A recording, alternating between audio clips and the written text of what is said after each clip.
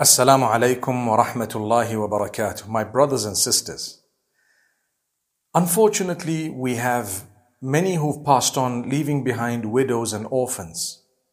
The Prophet Muhammad, peace be upon him, has told us that the one who takes care of widows and orphans for the sake of Allah subhanahu wa ta'ala is equivalent to the one who fasts all day every day and stands up in prayer all night, every night. That having been said, what are the rights of these widows and orphans? The first thing is not to deceive them when it comes to their wealth and inheritance. So the Quran speaks about that in many places. وَلَا تَأْكُلُوا مَالَ الْيَتِيمِ. I'm sure you might have heard that sometime if you're acquainted with the Quran.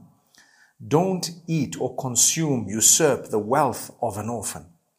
Allah speaks about the widows in Surah An-Nisa, the women. And Allah has specified the shares and instructed us not to cheat them, not to deceive them, give them. Those who are going to consume the wealth of the widows and orphans, Allah says you are consuming the fire of hell in your stomachs. إن الذين يأكلون أموال اليتامى ظلما إنما يأكلون في بطونهم نارا وسيصلون سعيرا. Allah says, those who consume the wealth of these orphans and with unjustly means if there is an expense of these orphans within the best possible deal you may take from that wealth for them. But if you've consumed this wealth unjustly, Allah says, they are the ones who are consuming in their bellies the fire, and they shall be cast in hellfire. So it's the loss of this world and the next. Therefore, the first thing you should be making sure as a person who needs to fulfill the rights of these widows and orphans is that their wealth not only is intact but given to them in full without deception. Secondly, make sure they're not on the street. Make sure that they are not homeless. Make sure that they're not thrown out just because the husband passed away or the male or the breadwinner has passed away.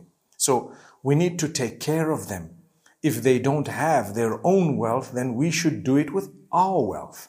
So for people like you and I, it's recommended to assist for the cause of Allah, for the sake of Allah, for His pleasure and happiness. But for the relatives and those who are closely related, it's a duty. You have to. If you have the means, make sure that the widows and orphans related to you are taken care of. If Allah's given you wealth, you're not going to be able to consume all of that wealth in your life. You will have to use it in a good cause. One of the best causes is to be charitable by taking care of the less privileged from the widows and orphans. Similarly, another right of these widows and orphans is to be kind to them, never to utter words of hurt or hate. Never. In fact, the Prophet ﷺ has expressed a great reward that there is for the one who caresses the head of an orphan. Subhanallah. A person who takes care of these orphans and helps them, brings them up. He says, Ana wa kafilul yatim kahatayni fil jannah. Myself and the one who has brought up an orphan will be like this in paradise. Bearing in mind, he too, may peace be upon him, was an orphan. So this short video is just to highlight the fact that we owe the widows and orphans a lot in terms of the way we treat them, in terms of their rights, their basic rights. Similarly, we should always try and encourage them in a good direction, give good guidance to the orphan as he grows up. And he will be independent at the end of the day. The widow, for example, if she's young, or even if she's slightly older, always keep a lookout for someone who may perhaps be a spouse to this particular widow. So these are some of the rights that we owe members of our communities who are facing this type of issue and problem, the widows, the orphans. And obviously, it extends to many others, but the topic today was mainly concentrating on the widows and orphans. I want to end off by saying, my brothers who are out there wanting to get married. Did you know that one of the sunnah of the Prophet ﷺ is that he married those who were previously married, the widows and divorced? Subhanallah.